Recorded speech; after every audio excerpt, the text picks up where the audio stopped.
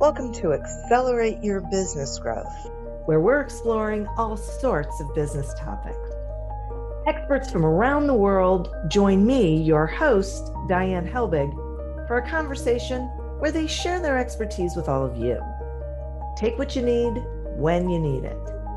Featured on Inc.com, Forbes, and MSNBC's Your Business, this podcast is recognized as one of the best podcasts for small business, sales, leadership, social media, and more. When it comes to business, Accelerate Your Business Growth has got it covered. And now on with the show. My guest today is Chuck Cooper. Chuck is the managing partner at Whitewater Consulting in Charlotte, North Carolina. Throughout his career, Chuck has been involved at the ownership level of several small and mid-sized companies, and he also has extensive experience working in the PEO industry. Chuck's passion is working with the leadership of small and mid-sized companies, helping them design and define HR strategies that eliminate the fear, uncertainty, and doubt they may have when it comes to solving their people problems. Thanks so much for joining me today, Chuck. It's great to be with you, Diane. I am thrilled to have you here. And I'm curious if there are things that you have seen, like in what ways have you seen leadership change since the pandemic? So that's really a great question to start with. As I look back over the last 18 months or so, or since the pandemic started, I've seen a pretty big shift in the way that leaders are leading their organizations. And kind of some of the areas that we're seeing changes in is really seeing leaders becoming much more transparent in their communications and the way that they are interacting with their employees and their managers. And part of that leads to, through the transparency, really leads to them really becoming much more authentic with their people. So, oftentimes people have a tendency, and I think especially as leaders, we want to have the image to our teams that we have everything together and we've got the right answers at the right time. And I think the pandemic has really shown us that we don't have, everything together. That's number one. And number two, that it's okay to not have the answers. And then three, how we go about communicating that with our people, I think is really important. So we look at authenticity, transparency, and just really being able to empathize with their teams as far as how they've been impacted by COVID and by everything that took place in 2020. So I see a flattening a lot of times within the leadership organization, and just really building more of a community to really kind of pull everybody together so that we're working together as a team and we're working toward one common vision. Yeah, it is a weird sort of silver lining. Right? I mean, that leaders before thought they were supposed to have all the answers. I always say that they're not expected to have the answers, but they are expected to convene the resources to find the answers and to tap into their people and the knowledge and expertise that's around them. This does seem to be an interesting silver lining that leaders have had opportunities to change the way they communicate and change the way they think about their role. I think that's very true. And I think one of the other things that I've seen from that leadership perspective is the fact that as we talk with leaders at the time that the pandemic started, and even probably through the majority of 2020, is we saw the leaders that were a part of a peer advisory group, or if they had essentially a board of directors or a community around them that they could use as a sounding board to bounce ideas off of, to talk through issues and concerns that they had. Those leaders were actually able to make decisions quicker. They were able to pivot and move their organizations forward much quicker with a lot more confidence, and their teams actually performed much better than those that were in leadership that were sitting in that silo all alone. And I saw several of those situations, in 2020 as well. Yeah, right. I know. So as we're coming out of all of this, and a lot of places, thank goodness, have reopened, but are there challenges that you see these leaders now facing as they reopen? Yeah, there's still just a lot of unknowns and a lot of questions that they're trying to work through. And as an example, I had a business owner that I was speaking with last week, and his one of his comments to me was, he said, everything that is in my business that is people related, our policies, our processes, the systems that we've used, how we are going to, we're trying to identify the best way to bring people back into the office. Do we let them work remote? All of these situations, he said, we're having to try to find solutions for them and to reposition everything so that we're prepared for the future. And he said, at the end of the day, I'm trying to run my business and trying to keep it profitable. Where do I begin? And so I think that's really where a lot of leaders find themselves right now is, how do we go about being able to help work with the employees to help them be the most productive, and also have some accountability and expectations as we move forward. Yeah, right. Especially when one of the things that we've learned is the unknown can, something can happen immediately, drastically, that can flip things, sort of on their head. And in many ways, you can't anticipate that. No, it's like the pandemic when we had there was Yeah. no expectations that something as significant as that was going to happen. And so Right. that's the reason we found that less than half of the companies actually had policies and procedures in place to allow for remote work. And Yeah. so there was a scramble at that time to try to get, those policies and procedures put into place for that. Right, exactly. Right. Well, there were so many employers who didn't believe that their people could be productive working remotely too. So they, That's very true. surprise. Yeah. So on the flip side of that, what do you think employees' greatest concerns are as they go back into an office environment? I think the big thing that they've got on their mind is just safety. They just want, and I think that's one of the things that they've always wanted. And I think that's what employers have always wanted too, is they want to be able to bring their people back, but provide a safe environment for their people to work in. And so, there are certain industries, Diane, where, people have to be on site. But then there are also those other industries that are out there where there's just, the employees have had a lot of time to kind of really reflect back on, on their lives and their work-life balance that they've tried to achieve.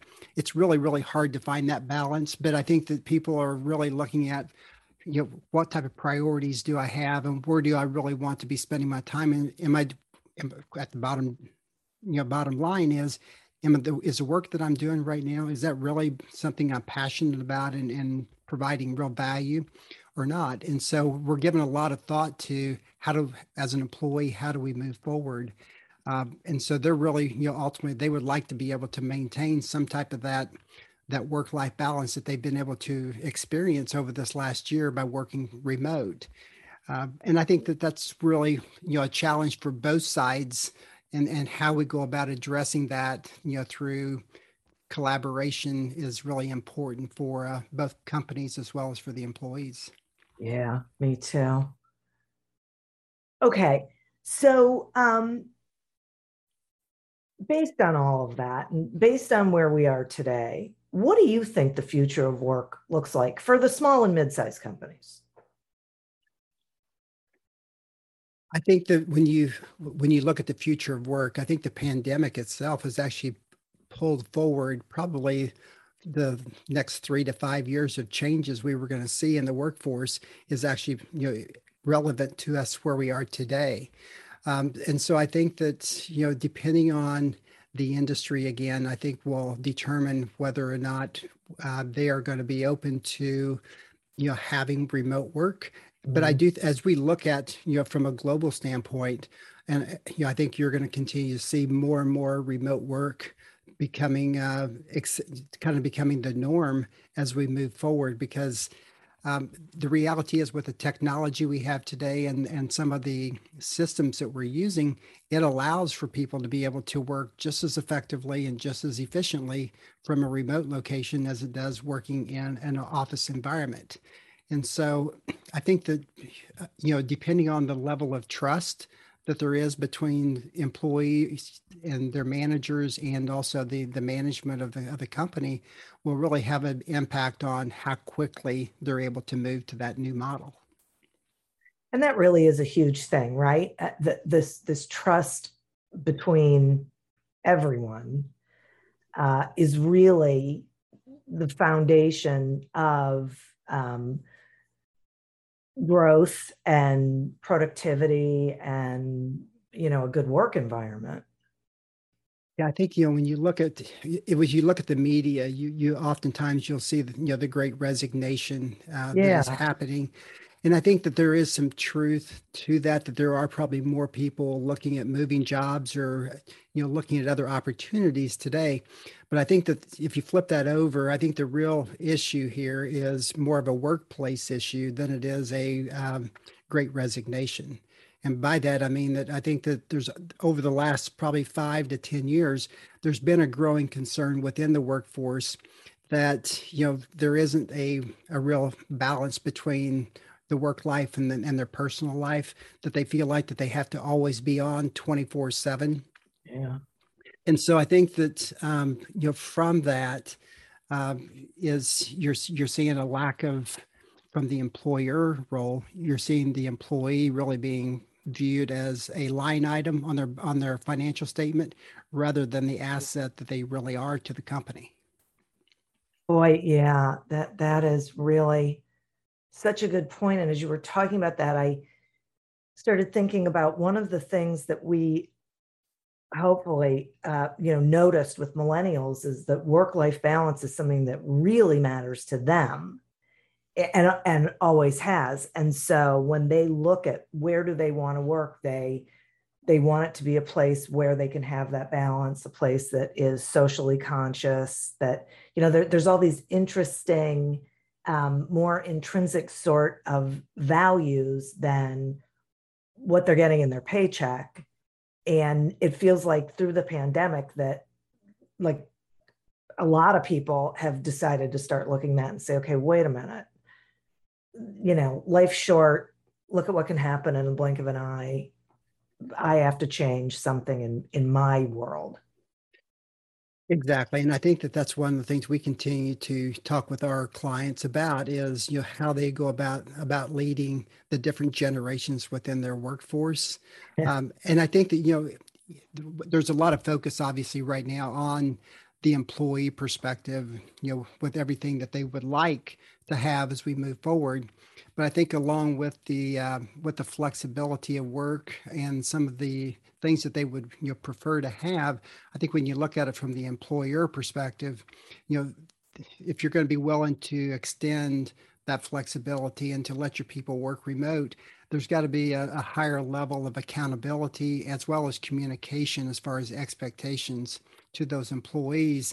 And so they've got to be held accountable to the productivity that they're actually doing versus the hours that they spent working and the attitude that they had. Yeah, right. Okay. And so then how do they do that? Because, with remote work, you do get that distance and that, accountability becomes a different thing, but it's also, I would think, hard to maintain a company culture when people aren't in the same physical space. So how do you suggest employers go about that? So that's one of those, that is an area that is really a big challenge right now that we're having lots of conversations around. And I don't know that there is a golden or silver bullet out there that's really going to be the right answer for everyone. I know that Chris Dyer has written a book called Remote Work, where he kind of lays out his ideas and his thoughts on how to effectively build a culture for remote work. And it's been a great book as I've read through that. But I think that there has to be a real shift in mindset from the employer to start with, as far as just being comfortable about how to go about changing the culture to extend out to those remote work employees that they have. And part of it comes back to really the skill sets that the managers within the organization have, and I think that's really another area where we're going to see some change that will be a real benefit for this relationship with the remote workers. And that is that rather than having a manager manage the team essentially as a one size fits all, it's really going to come back more to a one-to-one manager-employee relationship. So where you get to know that person at a deeper level, get to know so you can see when they're being overloaded or, if you've got challenges just from an expectation standpoint. So I think the overall process here is you got to have very, very clear communication as far as what the expectations are. You've got to have regular check-ins with those employees, and there has to be expectations that are set as far as the time and the hours that the employees are going to be available, so that the company can continue to meet its obligations.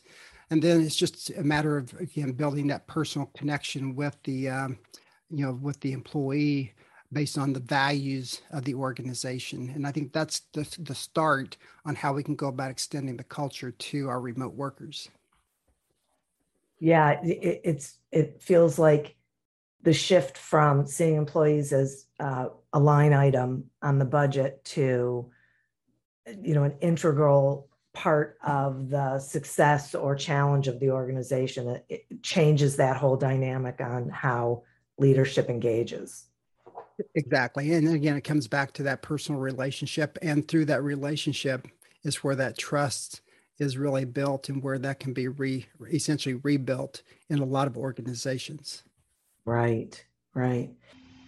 At this time, I'd like to take a sponsor break. The Accelerate Your Business Growth podcast is happy to be sponsored by Audible.com.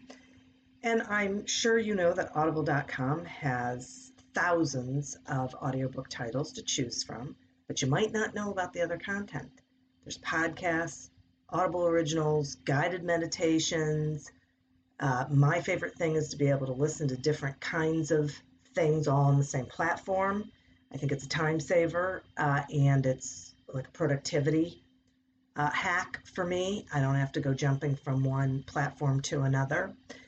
So we're offering you a free trial. You can go to audibletrial.com/businessgrowth, sign up for that free trial, and then explore on your own. Check out the audiobooks, check out the other programs, see what really, resonates with you. Interested in getting some help with your sales strategy? Pick up a copy of Succeed Without Selling on Amazon or wherever books are sold. So let's talk about talent acquisition. A lot of companies are struggling with finding people and therefore finding the right people, right? So how are there things that HR can do to improve that whole process? I think part of this still comes back to the leadership and then ultimately to HR to really carry out those policies and those procedures, for the company.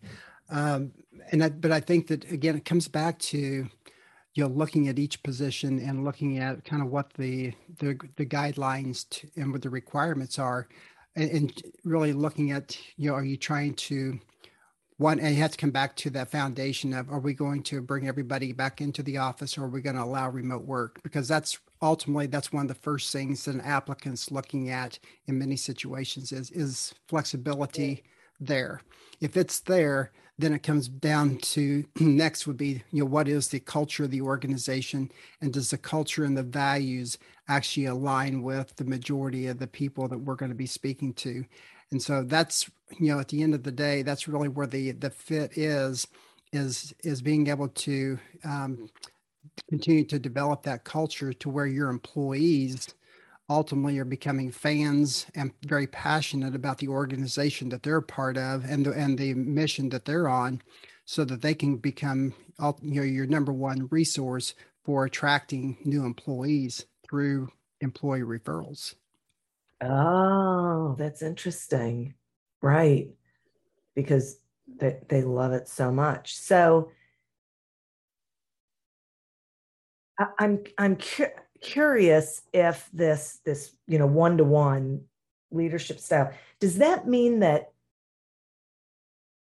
the management or the leadership should be engaging with each employee to develop like a workflow strategy that makes sense for the position and the individual? Should they be doing that individually? Like they shouldn't be saying this whole department is going to work this schedule? I think that in many organizations, again, that's going to be one of those areas that you have to look at depending on maybe on what geography those employees are located in. Are they located in different time zones? But yes, you can bring it back to almost a one-to-one, so you know exactly from a manager level what employees you've got available, at 7 o'clock in the morning, and you know what employees you've got available at 7 o'clock in the evening. So that's one of the areas that you can take a look at. And so I was reading an article recently as well, where we were talking about, again, being able to manage that team on a one-to-one versus a one-to-many is great.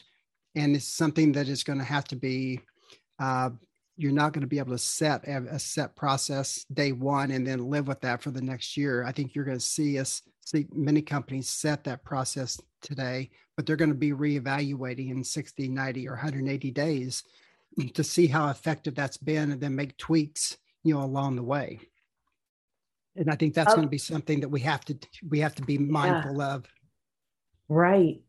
It's going to have to be more fluid, right? This is a major change that we're talking about. And it's, depending on the CEOs, and in some cases, Diane, even the age of the business owner and the leadership that we're talking with has an impact on whether they are open to making this change. And for those that are, in the millennial generation, we are seeing their mindset really gravitate more toward these changes that we're talking about versus those that are in my generation and the boomer generation. We're really have a tendency to be very set in how we are doing things and the expectations that we have.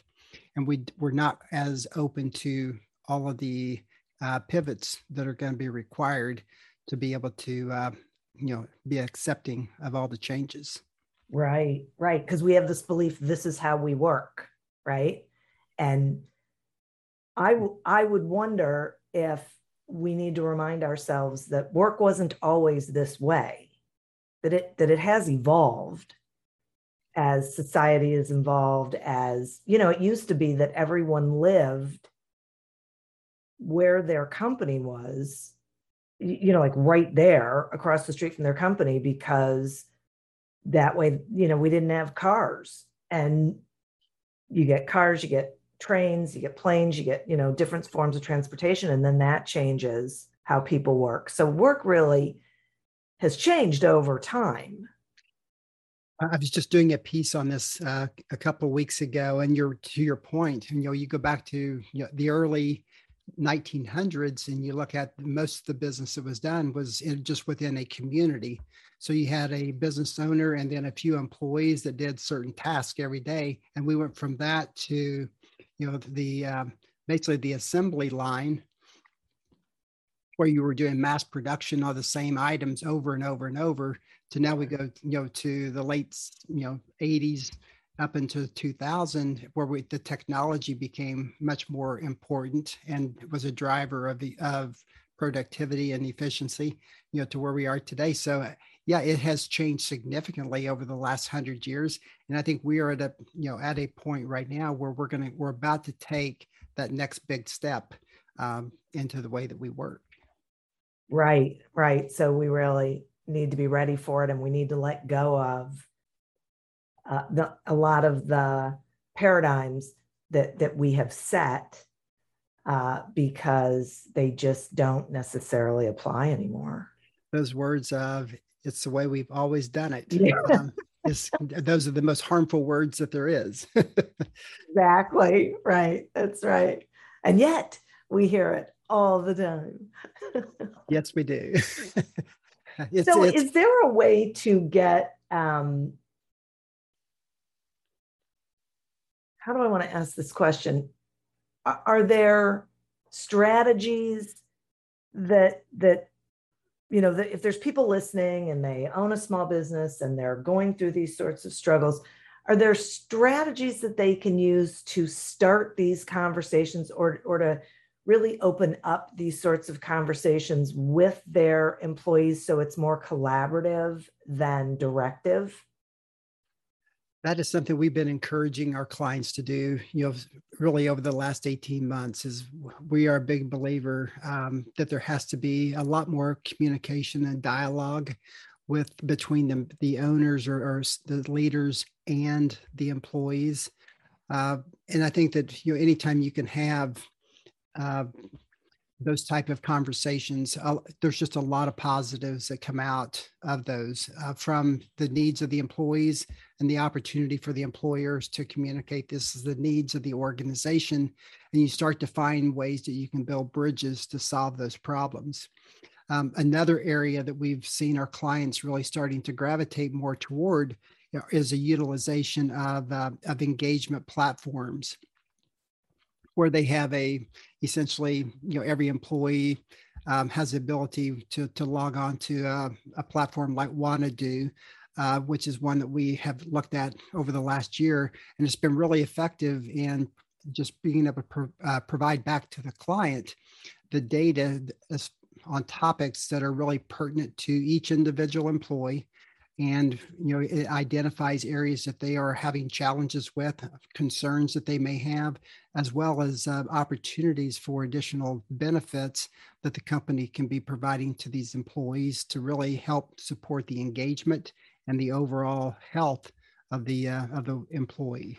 So those are some things we're starting to see in the marketplace.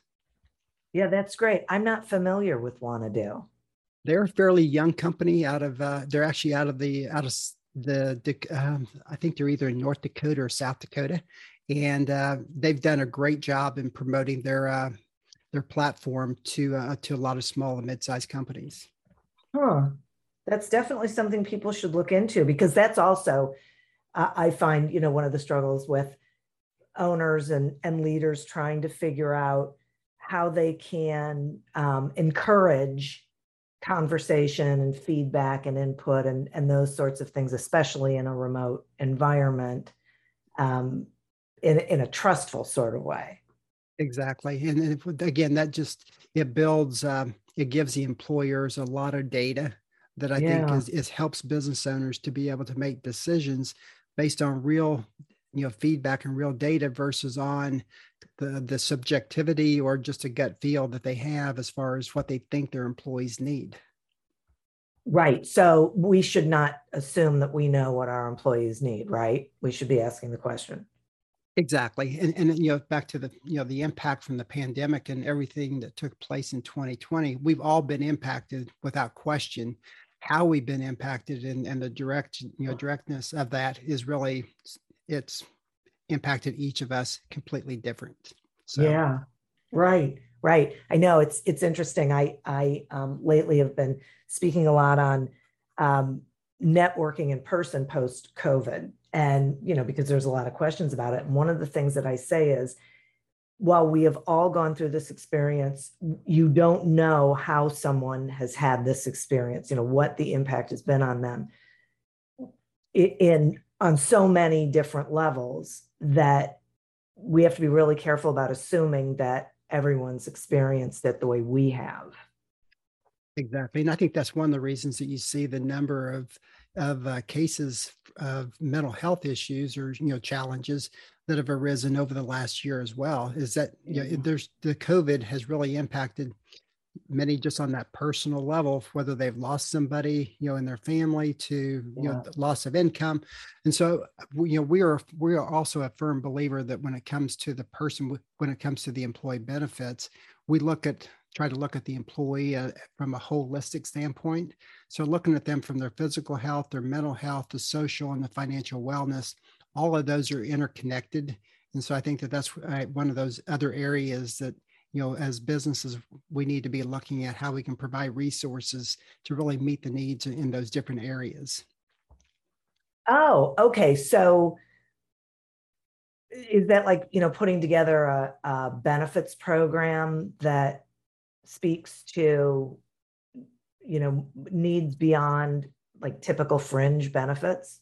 So when you look at, oftentimes within companies, we offer the health insurance, the dental and the vision, and just really pretty much a one size fits all package for our clients. And the reality is today we have 5 different generations in the workforce. So they all have different needs that they perceive the value of those benefits differently. And then again, going back to, our discussion on how we were all impacted by COVID, this also plays into, what kind of benefits do we need to really be able to provide a very healthy and well-rounded employee, so that when they come to work, they're ready to go and they're productive, and we get the maximum production from them as possible. Right. So we really need to be paying attention to things that we didn't necessarily need to, the need wasn't as strong before necessarily. That's the reason that we're a firm believer in the engagement platforms and being able to have that data to really make these kind of decisions as a leader. Right. Instead of going through the assumption, boy, this is so interesting.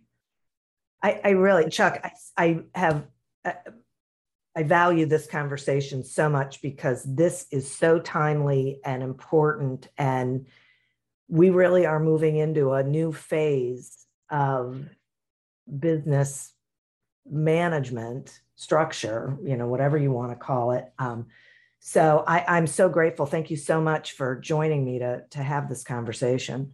It's definitely a fascinating time to be in the space and to be able to work with, the clients that we work with. And for our conversation, Diane, I'm grateful for the opportunity to be able to have these type of conversations with people like yourself.